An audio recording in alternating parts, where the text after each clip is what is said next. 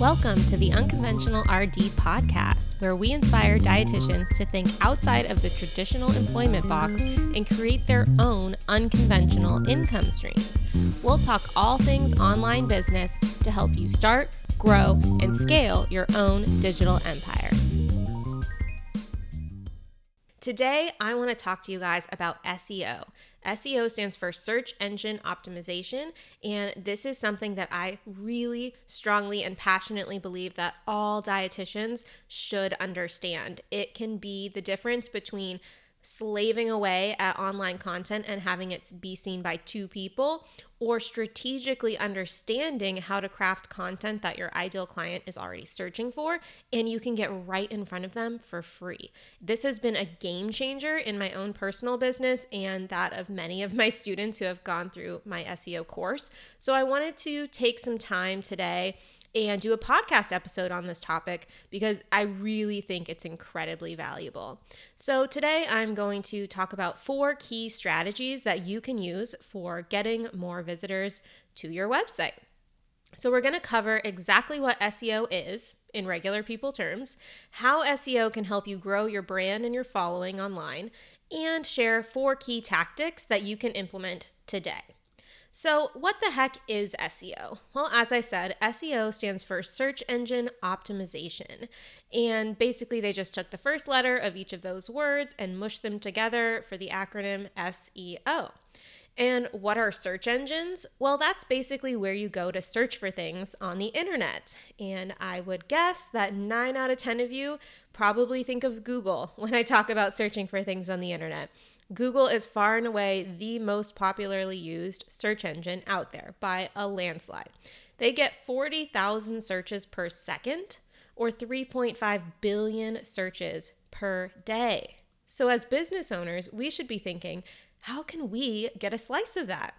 And anytime you Google something, it will tell you kind of right underneath the bar where you made the search, how many results are out there on the internet that Google thinks are even remotely related to whatever you typed in to search for.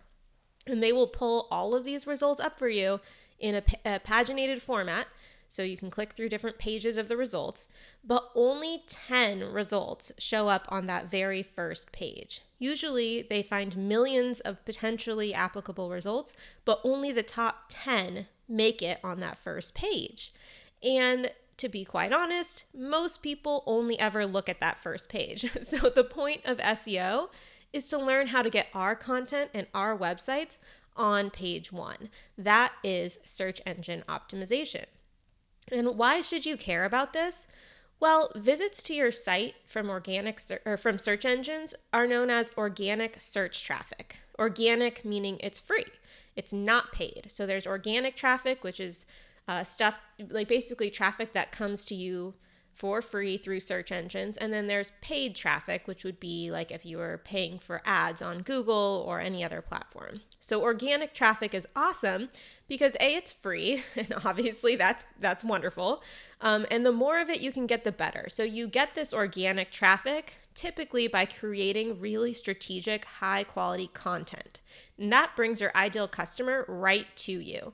And it really builds on itself over time. So the best part, one of the best parts about understanding SEO and learning how to create content like this is that these pieces of content, if you do them correctly, they're often evergreen. So they'll continue to work for you forever, basically. So yes, you might want to go back and revamp them maybe on an annual basis to keep them fresh and up to date.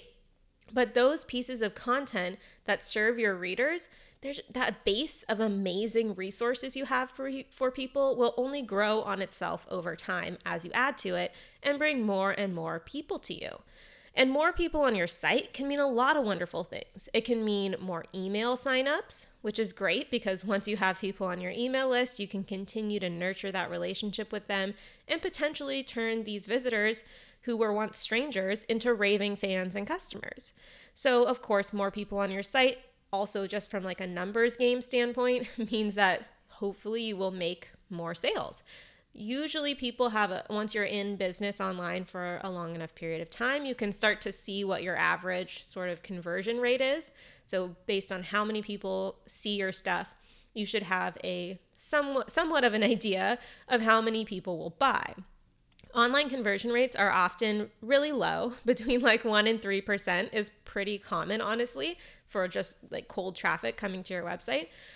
So, obviously, if you can get the base number of people viewing your stuff to be higher, that 1 to 3% is going to add up and lead to a lot more potential customers or clients. More people on your site also leads to greater brand awareness, greater likelihood for people to share your stuff and maybe even link back to it. And it gives you so much more ability to monetize, even through passive things where you're not even selling anything, but you're just trying to monetize maybe with display ads on your site or possibly affiliate links. The potential for that and the amount of income that you can earn increases exponentially with the more people you can get on your site.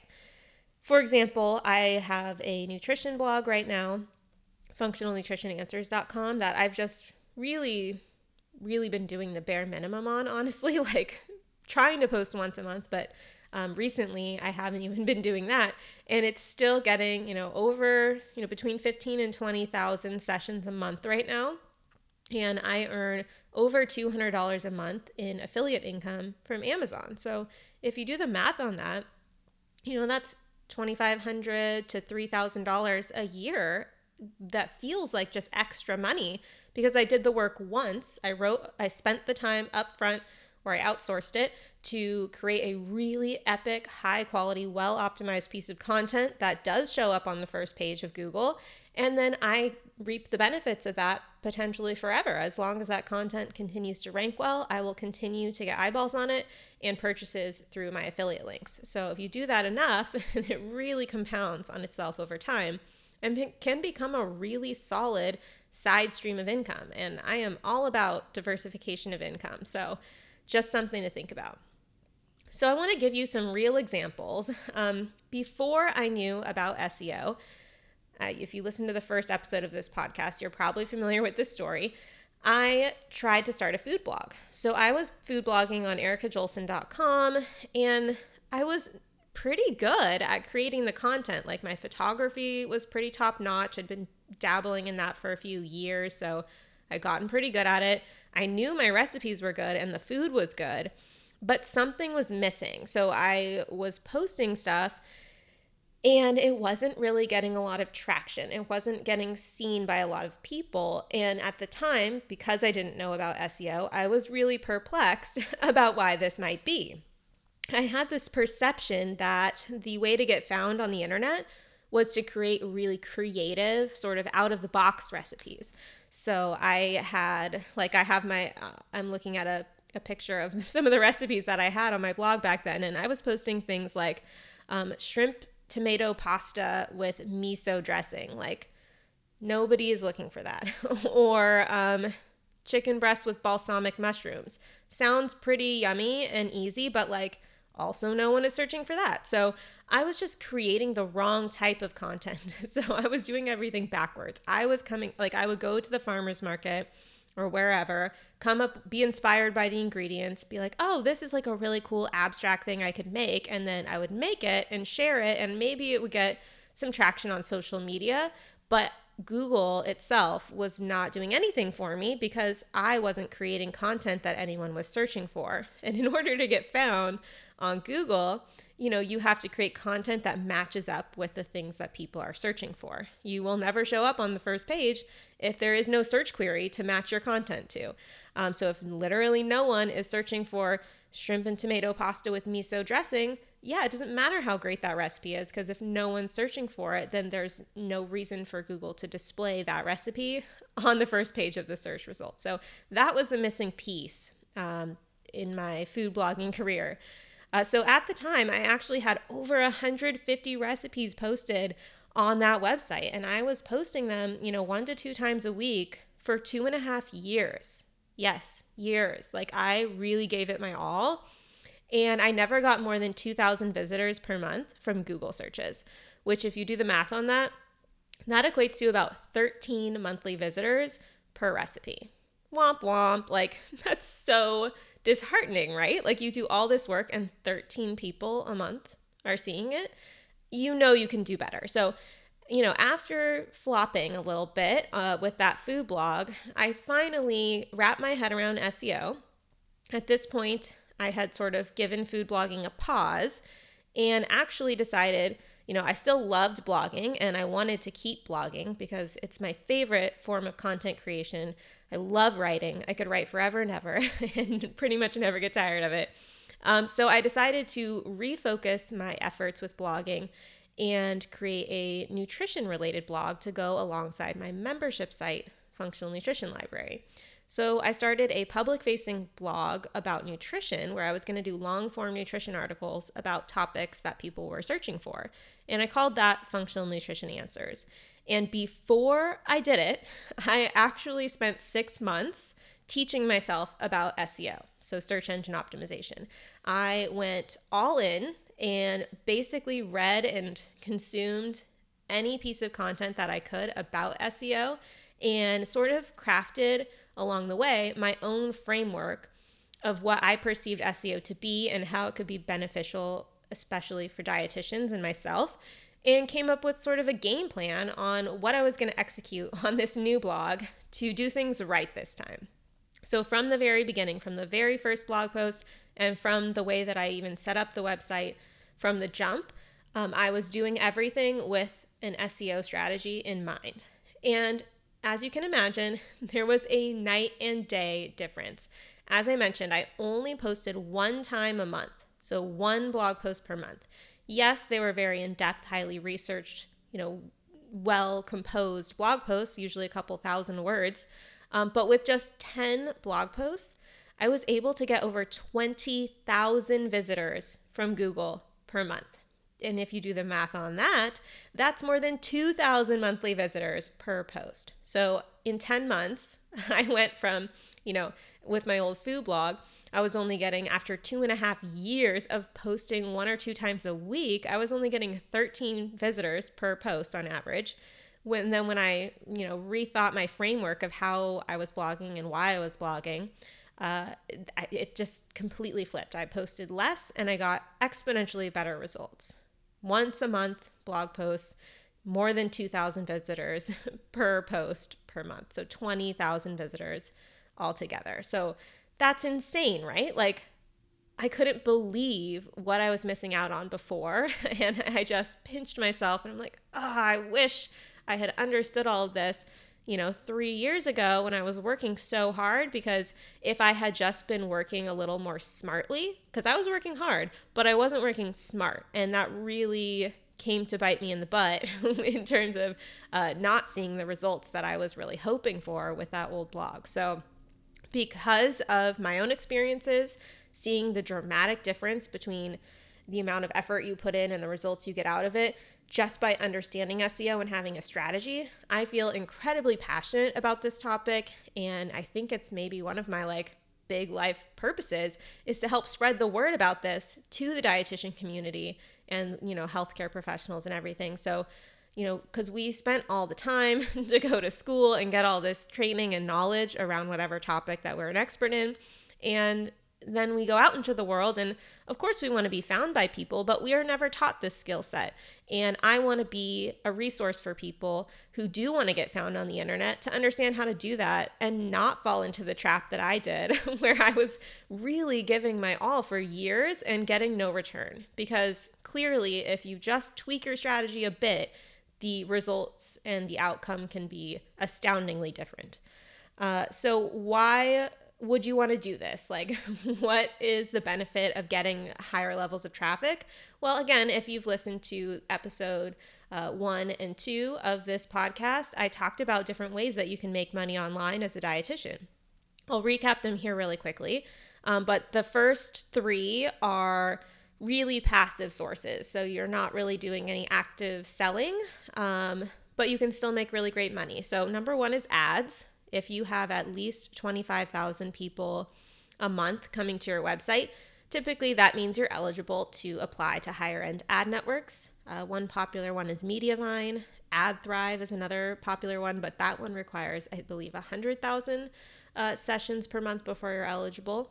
But once you're on one of those ad networks, you can expect to earn maybe anywhere between $15 and $30 per 1,000 page views. So that's great, right? So if you were getting 100,000 page views, you could expect to make anywhere from $1,500 to $3,000 a month just from ad revenue, with just display ads being shown throughout your blog post to your visitors. You don't really have to do anything.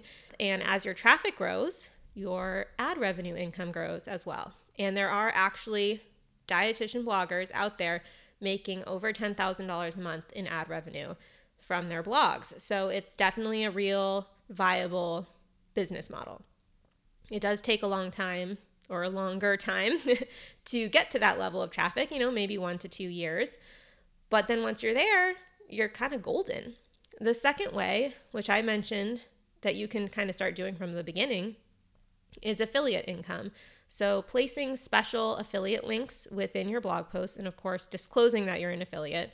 It's basically links with special tracking code on it.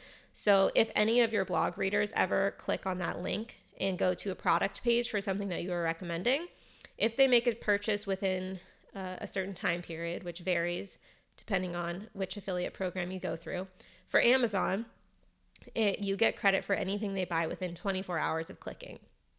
So that's what I use on my Functional Nutrition Answers blog. I'm an Amazon associate, which is the name of their affiliate program. And as I said, I'm not even eligible for an ad network yet because I only have, between 15 and 20,000 sessions per month, and I need to get to 25,000 to be eligible. But even without that, I'm still making over $200 a month in affiliate income. I think I'm at $250 right now, and there's still almost a week left for this month. So that's amazing, right? And that feels super passive as well. Another way could be sponsored content. This is really popular, especially for food bloggers, fitness bloggers, things like that, where you can get paid to create content featuring different brands' products. So you make a recipe featuring some brand's pasta, and they pay you for that, a flat rate up front typically. So that's another great way to monetize and sort of get some income out of the content you were going to create anyway. You can also start to create your own products and sell them to that audience. You could sell digital goods like ebooks or handouts or templates. You could create an online course that teaches something, and typically courses go for several hundred to even several $1,000s. So that's a great way to scale and leverage your expertise and create a whole nother passive income stream for yourself. If courses, if you don't have a clear outcome that you're trying to offer, that's typically what courses do. They'll be by the end of this course, you will achieve X, Y, Z. Like my SEO course, I'm by the end of this course, you will have a solid SEO strategy to take and implement on your own business. But if it's a different topic where there's less of an outcome and more of just ongoing support and education, then you could even consider doing something like a membership site where people pay you a monthly or annual recurring fee for access to your exclusive content. And for those, people will charge anywhere from $10 to $100 a month typically for access to this type of exclusive content or a relationship with you. So those are all great ways to monetize online outside of working with people one-on-one. But of course, if you do work with people one-on-one, you can use this strategy too, because having these people come to your website is just a great way to establish yourself as an expert and an authority in your niche and build trust and a relationship with them, and then at some point invite them to work with you one-on-one. So long story short, if you don't have an SEO strategy, you're really truly missing an opportunity. You're not reaching your full potential online if you don't understand this yet. So again, it's really important, and I'm really passionate about helping us all wrap our heads around this and implement. So let's get into the tips here. So as I mentioned, I spent 6 months kind of going through the world of SEO and figuring out what I needed to know and what I needed to do as a dietitian to improve my website and my content and help it get found better, or more easily. So I sort of created this framework where there's 4 pillars of SEO. Pillar number 1 is keyword research. So taking the time before we write any piece of content to do the background research first. So figuring out whether we're writing about topics that people are actually searching for. Because in order to be found and displayed on page 1 of the search results, you need to create content that matches what people are typing into the Google search bar. That's the way it works, right? People are searching for things. Google's job as the search engine is to comb the entire internet and find the best pieces of content that answers their question. So our goal is to reverse engineer that and create the content that matches those search queries. That is how it works. And that is what I did not understand for the longest time. But beyond that, you also need to do a little work to see if you have a shot at ranking for the search query you have in mind, because some of them are too competitive. So if you're a newer blogger and you don't have a lot of authority on your website yet, which in my SEO course, I teach you how to figure out what your domain authority is and whether you have a shot. But you can use a variety of tools to help you figure this out. I'll talk about that in a second. But basically, you just want to make sure that you're looking for topics that are realistically within the difficulty range that you can compete with. If you are trying to write about a topic and you Google that topic and everybody on page 1 is like, Healthline, WebMD, Medical News Today, Linus Pauling Institute, like, you're just probably not going to have a shot at getting on that first page when the competition is that steep. So instead, we are trying to look for kind of like niched down topics that are not as widely written about so that we have a chance to slide in there and take one of those spots on page 1. The second pillar of SEO is optimized content. So creating really high quality content that looks good to Google. So there is sort of a science and an art to crafting content in a way that Google really prefers. And this is another thing that I did not understand when I was blogging with my food blog.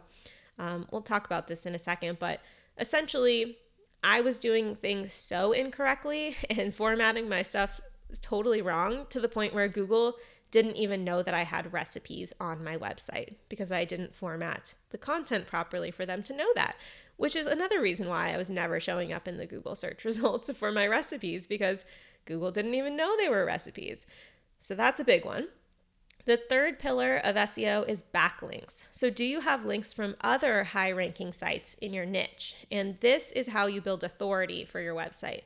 There's sort of a concept called domain authority, which is not a direct ranking factor. So your domain authority is not it's like built into Google's search algorithm to figure out whether you're going to rank or not. It's just an outside tool created by a totally separate company called Moz. They have a tool called Mozbar that you can install for free and check out what your domain authority is or what the domain authority of other people's websites are. But essentially the way you build that authority, it's a number value from a scale of 0 to 100, and it's kind of like a logarithmic scale. So it's easier to go from 0 to 10 than it is to go from 80 to 90, for example. So you basically get points on that scale based on the websites that are linking back to you. So if you can get really high authority sites to link back to you in your niche, that's going to boost your authority because Google's thinking, oh, if these big sites are linking back to this other person, they must be good, they must be reputable. And then that sort of boosts you in the eyes. It's like a mini popularity contest, kind of. So yeah, getting other people to link back to your stuff is super important. So I talk about that in my SEO course. I'll touch on it briefly in this episode. And then the final pillar is having a good, high quality website. So we want it to be fast because how quickly your website loads is a direct ranking factor in Google. So if you have a horrifically slow site, then it could hurt you in the rankings. So it's important to do your best to make sure you're at least not in the super slow range. And we want it to be mobile friendly. So we want it to load well on phones because Google is now doing mobile first indexing, which means they're basically ranking the mobile version of your website over the desktop version. So they are first prioritizing how your site looks on mobile when they decide where to put it in the rankings. So that's very important. We want it to be secure. So in my course, I also show you how to figure out whether your website is fully secure. And if it's not, some tips on probably how to fix that. I also show you how to speed up your website, which is very helpful. And then we want to make sure that we're providing a good user experience so that our website makes sense and is easy to navigate and is a pleasant place to be for our readers. So for today, I really want to focus mostly on keyword research because I think it's probably the least understood concept for new bloggers and also the most important. So again, keyword research is taking the time before we write anything to make sure that we are writing about a topic that people are searching for and that we also have a shot to rank for. So the main point here is we don't want to guess what to write about. We want to do the keyword research. We want to find topics that lots of people search for every month, but that haven't been written about by tons of authoritative sites. And just to recap here, what I'm talking about when I say keywords, a keyword or a keyword phrase is just literally verbatim what someone is typing into the Google search bar. So for example, if someone is looking for a recipe, maybe they'll type in something like turkey meatloaf recipe, or what is the best multivitamin, or what to eat before running. Typically, it's a topic or a question that someone has that they want to learn more about. And then when someone types in something into the Google search bar, Google's job is to try to understand what that person means and what they're looking for. Then they have to search their index of all of the content on the entire internet, which is an incredible job. And then they have to select the content that best matches that searcher's user intent. So what were they looking for, and what content can Google pull up that they think best satisfies that person's search query. And then they will display in order from 1 to a billion the search results in order from most relevant in their opinion to less relevant as it goes down. And again, our goal is to be definitely on page 1 for the search query, but the higher up on page 1 that we can get, the better. And when we're thinking about keywords or keyword phrases to try to target and write content around, we want to avoid really broad or non-specific keywords. Those are really difficult to rank for. And the issue is because we can't really tell what the person's looking for. Like if someone types into the Google search bar nutrition or vitamins or fish oil or meatloaf, what are they really looking for? Google doesn't really know. So they're going to be hedging their bets and displaying a whole bunch of stuff. And then we don't really know. So how can we write content to satisfy that search term when we don't really know what they're looking for? Like if they type in meatloaf, probably they're looking for a meatloaf recipe. So that's probably going to be up there at the top of the search results. But Google's probably also going to be like, oh, maybe they want to eat meatloaf out. And so maybe they'll put a list of local restaurants that serve meatloaf with a map. That's going to take up one of the spots, so that's already cutting into your chances. Maybe they're like, oh, maybe they want to know about Meatloaf the singer. So they'll put a couple results about Meatloaf the singer. Maybe there'll be some ads off to the side about buying meatloaf pans. Like, it's just really a hodgepodge and not ideal. So since they're showing such a wide variety and smattering of results for such a broad search query, only the highest authority sites are really going to slide in there because the availability is very limited. So they do get, those types of broad terms do get searched a lot, but it's difficult to rank for. There's more competition and there's just no clear user intent. So what we are looking for are longer, more specific keywords or keyword phrases. Those are good. Those are called long tail keywords. And those are gold for us because it's very easy to tell the user intent when someone types in more words and gets more specific. So examples of long tail keywords could be like accredited online nutrition courses. Well, hey, we know exactly what they're looking for. Or what are the health benefits of vitamin K? Or what is the best fish oil supplement? Or best turkey meatloaf recipe? These search terms will be searched a fewer number of times per month, but there's less competition and they're more targeted, so they're typically easier to rank for. So again, keywords, what people are typing into the Google search bar, those tell you what people are looking for, and you want to be the one to create the content that answers their questions the best. So how do we pick out the best keywords to write about? Well, first, I think it's helpful to get clear on your goals. Like, what are you trying to do with your web traffic? Are you trying to get people to work with you one-on-one? Because if that's the case, you probably want to create content around queries that your ideal client is searching for. So what type of stuff do your clients ask you? And can you do some research to figure out what people are typing in exactly into the Google search bar around those topics? And I'll tell you how to do that in a second.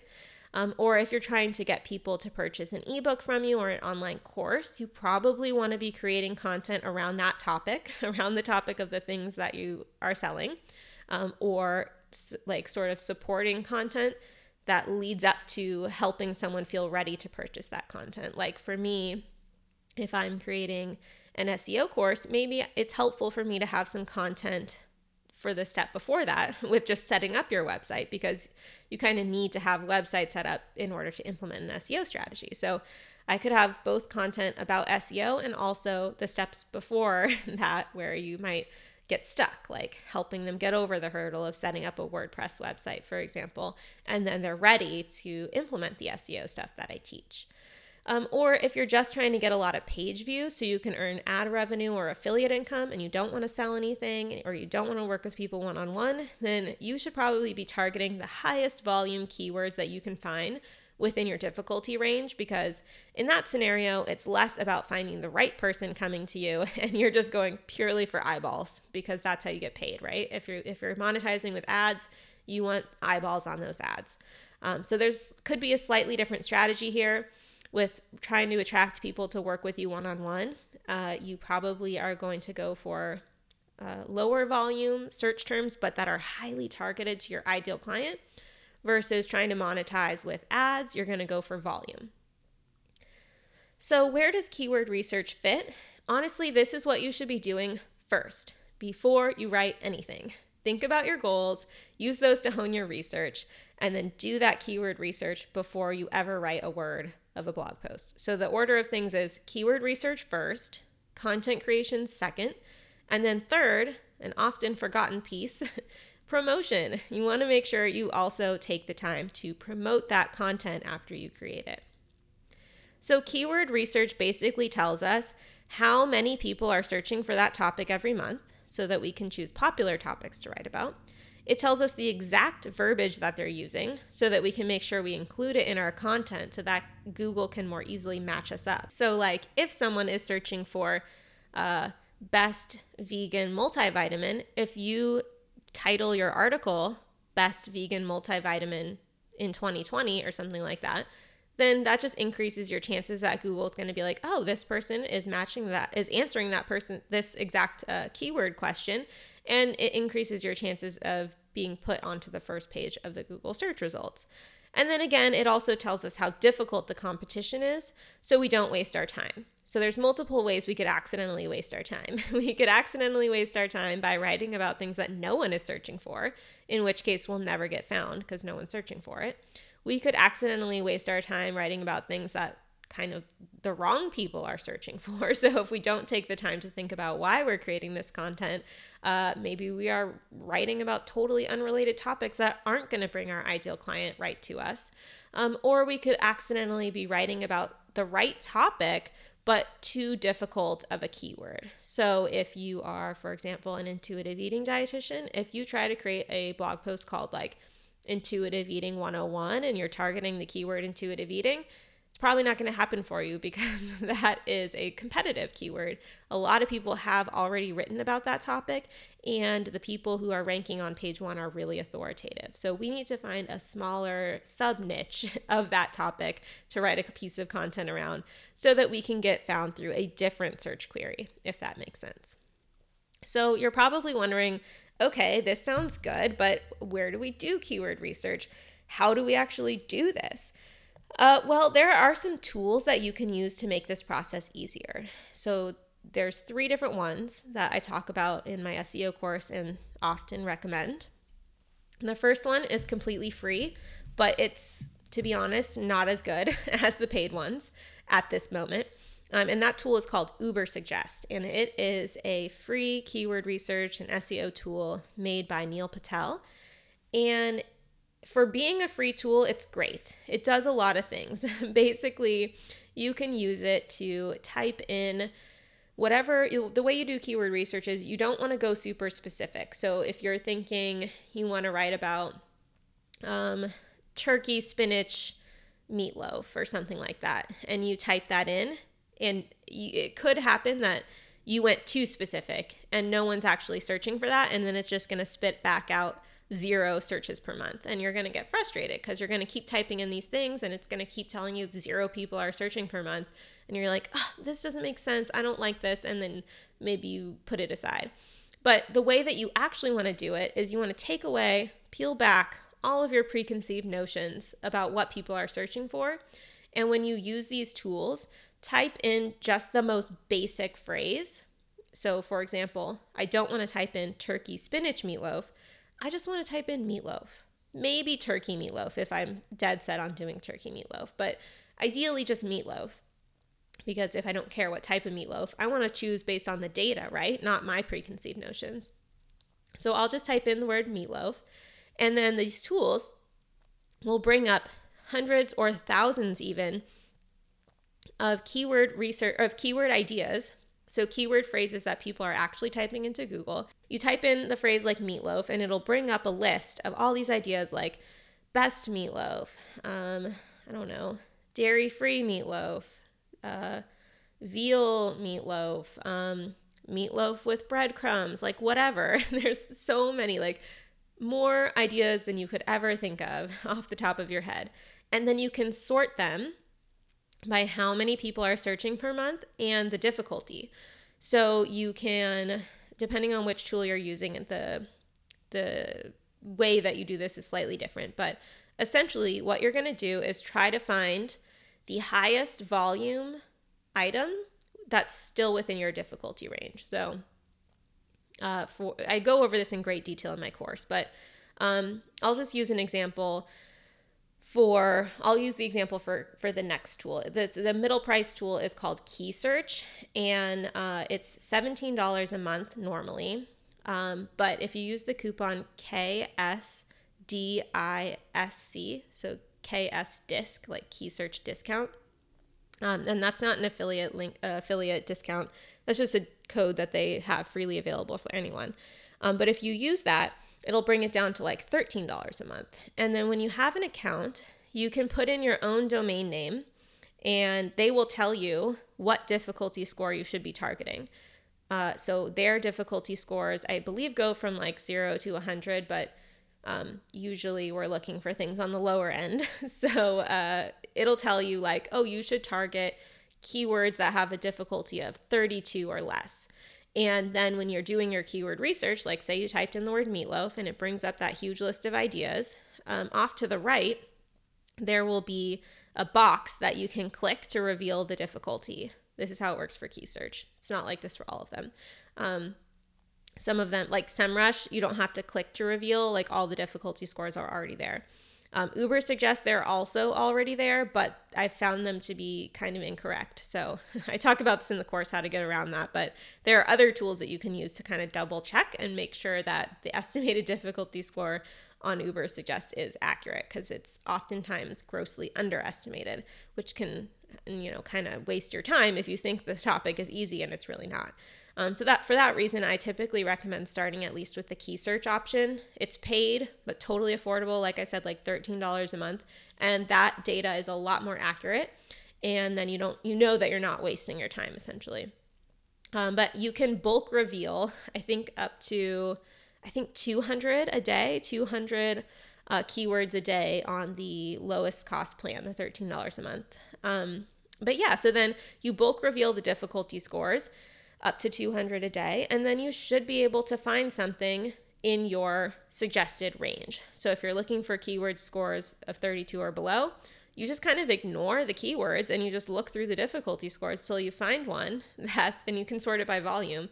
Find the first one on that list that is within your range, scroll to the left, look at whatever the keyword was, and be like, okay, that's what I'm writing about. Like, I'm not gonna think that I know it all and choose the topic.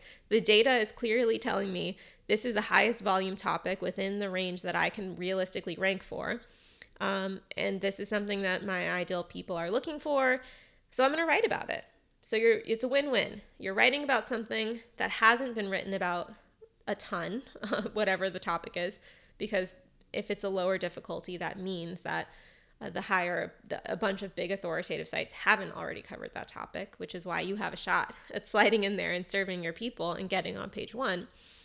So it's serving your people, it's serving you, because you do have a shot at ranking for that and getting those your ideal people to come to your website for free, just for you creating that awesome content. And then you have confidence that you're not wasting your time.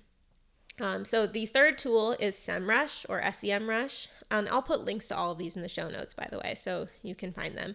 I am an affiliate for Key Search and SEMrush, so I'll put my affiliate links for those in the show notes. The Key Search one, if you signed up for that would just mean that I would earn a small percentage of that and no extra cost to you if you went through my link. But there's no extra perk really. But for SEMrush, as an affiliate, I have the ability to offer a free 7-day trial, and the service is usually $99.95 a month. I have an account and it's worth every penny to me. That's what I've used to grow my Functional Nutrition Answers blog so well. Because with SEMrush, you don't have to, you are not limited to revealing 200 a day. You can reveal an endless amount of keyword difficulties. They're all there and you can sort however you want. So you can do your keyword research much more quickly and feel really confident that you actually have found the highest volume, lowest difficulty keyword combination. And it takes seriously 5 seconds. So that's what I use. And if you do go through my affiliate link that I will put in the show notes for this episode, you can get a 7-day free trial, which is great. And then if you choose to upgrade, then I would earn a commission on that sale. But yeah, that's what being an affiliate means. So I'll put those links in the show notes if you want to check them out. I would say if you're really serious about this and you want to grow your blog traffic, I recommend using Key Search because it's just much more clear and straightforward. Ubersuggest requires a little finagling and a deeper understanding of what you're looking for to make sure that the suggestions they're giving you are worth pursuing. If you do want to know more about that, I explain all of this in my SEO Made Simple course. I'll put a link to that in the show notes as well. But if you're really raring to go, if you already make any sort of money on your blog and you just want to kick it up a notch, then I would suggest SEMrush, because in addition to doing these keyword research things, they also can do a full technical audit on your website, tell you any technical issues that might be impacting your rankings and all that. Sort of that last pillar of SEO that we talked about, having a good, fast, secure, user-friendly website. It does all of that for you as well. So it's incredible. It's an amazing tool. I'm obsessed with it. It's probably, if I had to cut back in my business anywhere, this would be one of the last things that I would stop paying for. So highly, highly recommend. So yeah, that's how it works. You type in the most basic root word that you're thinking of, like biotin or meatloaf or, I don't know, baby-led weaning, whatever topic you want to write about. And then you just literally let the data guide you. You're looking for a high volume, low difficulty keyword within the suggested range for you. And that's how you create your content calendar for your blog. So you're not guessing. You're never stuck wondering, what am I going to write about this week? You spend, maybe an hour, a quarter, coming up with, doing the keyword research and coming up with blog topic ideas, and you're done. And you write them down and you're like, this one I'm going to post this day, then I'm going to do this one. And then you execute. You can outsource it. You can hire writers. You can have your interns help you. You can do it yourself. Whatever you love, lean into what you love. And if you love writing, you don't even have to think about it. You're like, sweet, I've got my content calendar. I know this is stuff that's not going to waste my time. It's going to move the needle. And you can feel really good about it. And if you're really struggling to come up with things that your ideal reader or customer might be searching for, Facebook groups are a great place to kind of scope around and see what hot topics are coming up. So join Facebook groups where your ideal clients are and just see what they're chatting about and what questions they have, because that's gold right there. You can do the same thing on other websites like Quora, which is sort of like a question and answers forum. You can see what people are asking related to your topic there. You can do the same thing on Reddit, another sort of forum. You can even go to your competitors' websites. So if you know someone who is basically doing what you want to do and has a great, thriving website around the topic that you love, what are they writing about? What topics seem to be doing well for them? And then you could do keyword research on those topics and see where you could find an opportunity there. Think about what your clients ask you. If you work with people one-on-one, what questions are coming up again and again and again? Like, can you create evergreen content online to address those? Because that'll continue to serve you forever. Like, not only through SEO, but then if someone asks you that question, you already have a resource you can point them to. And then take a moment to flesh out your customer journey. Like that example I gave, if I'm teaching about SEO, that is a strategy that people can apply when they create content on their website. But of course, then that means they must have a website. So thinking backwards, what supporting like sort of pre-steps can I create to help move people along and get them ready to implement an SEO strategy? So in my case, maybe that would be helping people set up their website. Can I create some excellent free resources there, get people used to my teaching style, and learn to trust me and my recommendations. And then that will just increase the likelihood that when they're ready to implement SEO, that they'll purchase my course. So you could do something like that as well. Like, what are the roadblocks that people might be having before they would want or need to purchase your program or your course or working with you, and create free content to address those. And I just organize all of this on a spreadsheet. So I have a Google Doc. I have a brain dump for all of my ideas, and then I have separate tabs of that document where I go into more detail. So if I'm looking at maybe gut health topics, then I'd have a tab for gut health, and I'd list out all of the the actual keyword phrases that I've done the research on. I'll put the verbatim keyword on that list. I'll put the difficulty score, the volume, and then the date that I researched it, so that if it's been a while, I can go back and make sure I double check it again before I create the content, just in case things have changed, if it's been months or something like that. So that's what I do. I just keep a running list of high volume, low difficulty keywords that I've taken the time to research and know are worth my time to write about. And I just work off that list when I'm creating my content. And so once you think you've picked a keyword that you want to write about, number one, before you write about it still, I want you to Google it, and I want you to figure out what is already on page one, because that's what Google thinks that person is looking for. So if what you were thinking of writing about isn't in alignment with already what's on page one, then maybe that's not the best term to target. So you want to make sure that what you were thinking of writing about matches with what Google is putting on page one, because you want to create content that matches with what Google thinks the searcher is looking for. So click on each article on page one, skim through it, see what the people are talking about, writing about, pay attention to the titles and the headings that they're using, how they're laying out their article, what are they including. Make a list of that stuff, because you need to have that as well. You want to be basically trying to create the best piece of content on this topic on the internet. And in order to create the best piece of content, you need to know what your competition looks like. So you have to look and see, what is Google already ranking, because this, in Google's opinion, is the top 10 posts. This is it. And how can we create something just as good, or ideally better?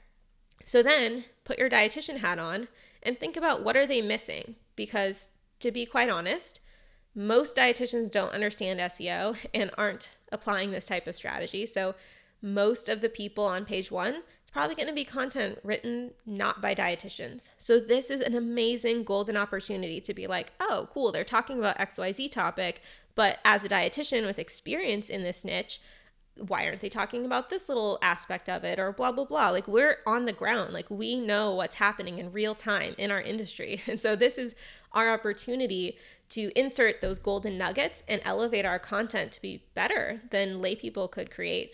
And then eventually over time, you should be able to outrank those other people. So think about that as well. Not only just what other people are doing, but how can we be better?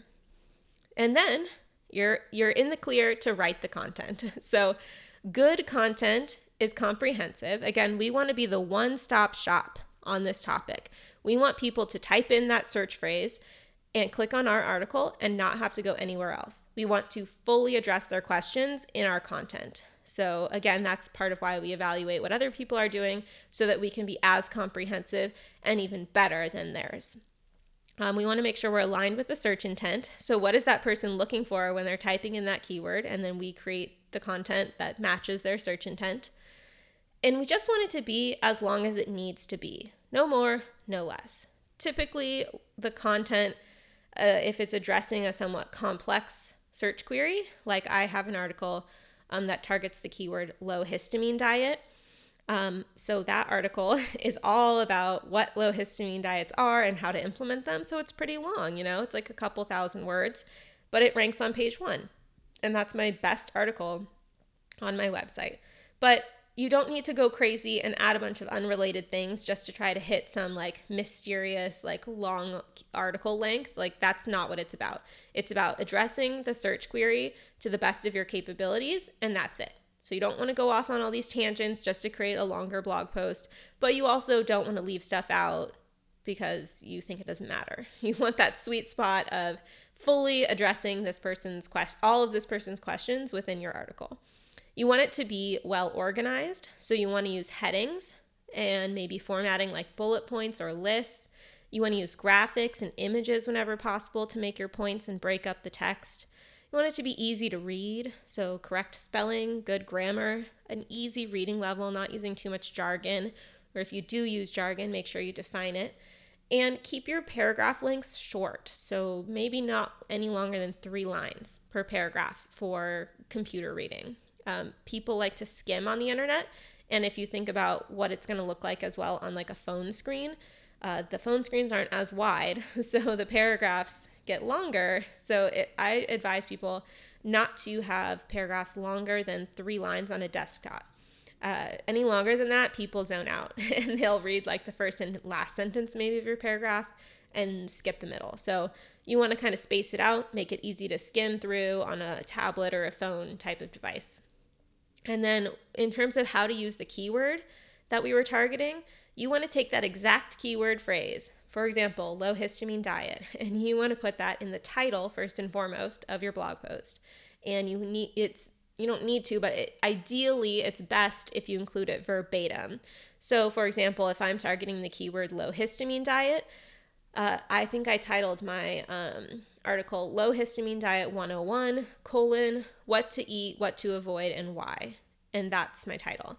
And that's great because the actual keyword low histamine diet is together, those exact words in the same order at the beginning of my title, very prominent. It's clear that that's what the article is about.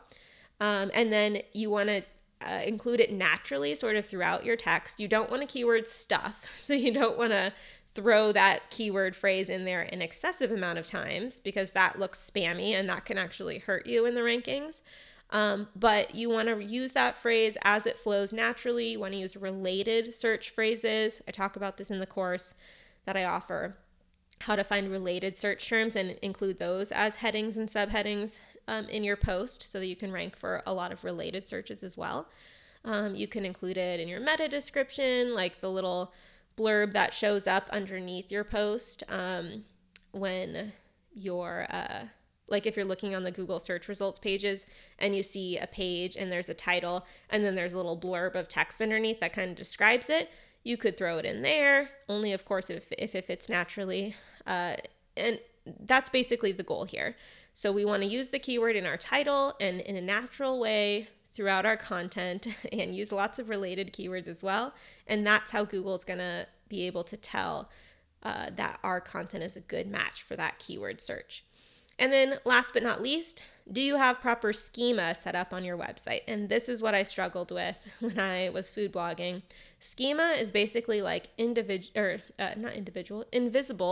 code that is placed on the back end of your content that Google can read, but that people visiting your site don't see. And it's basically extra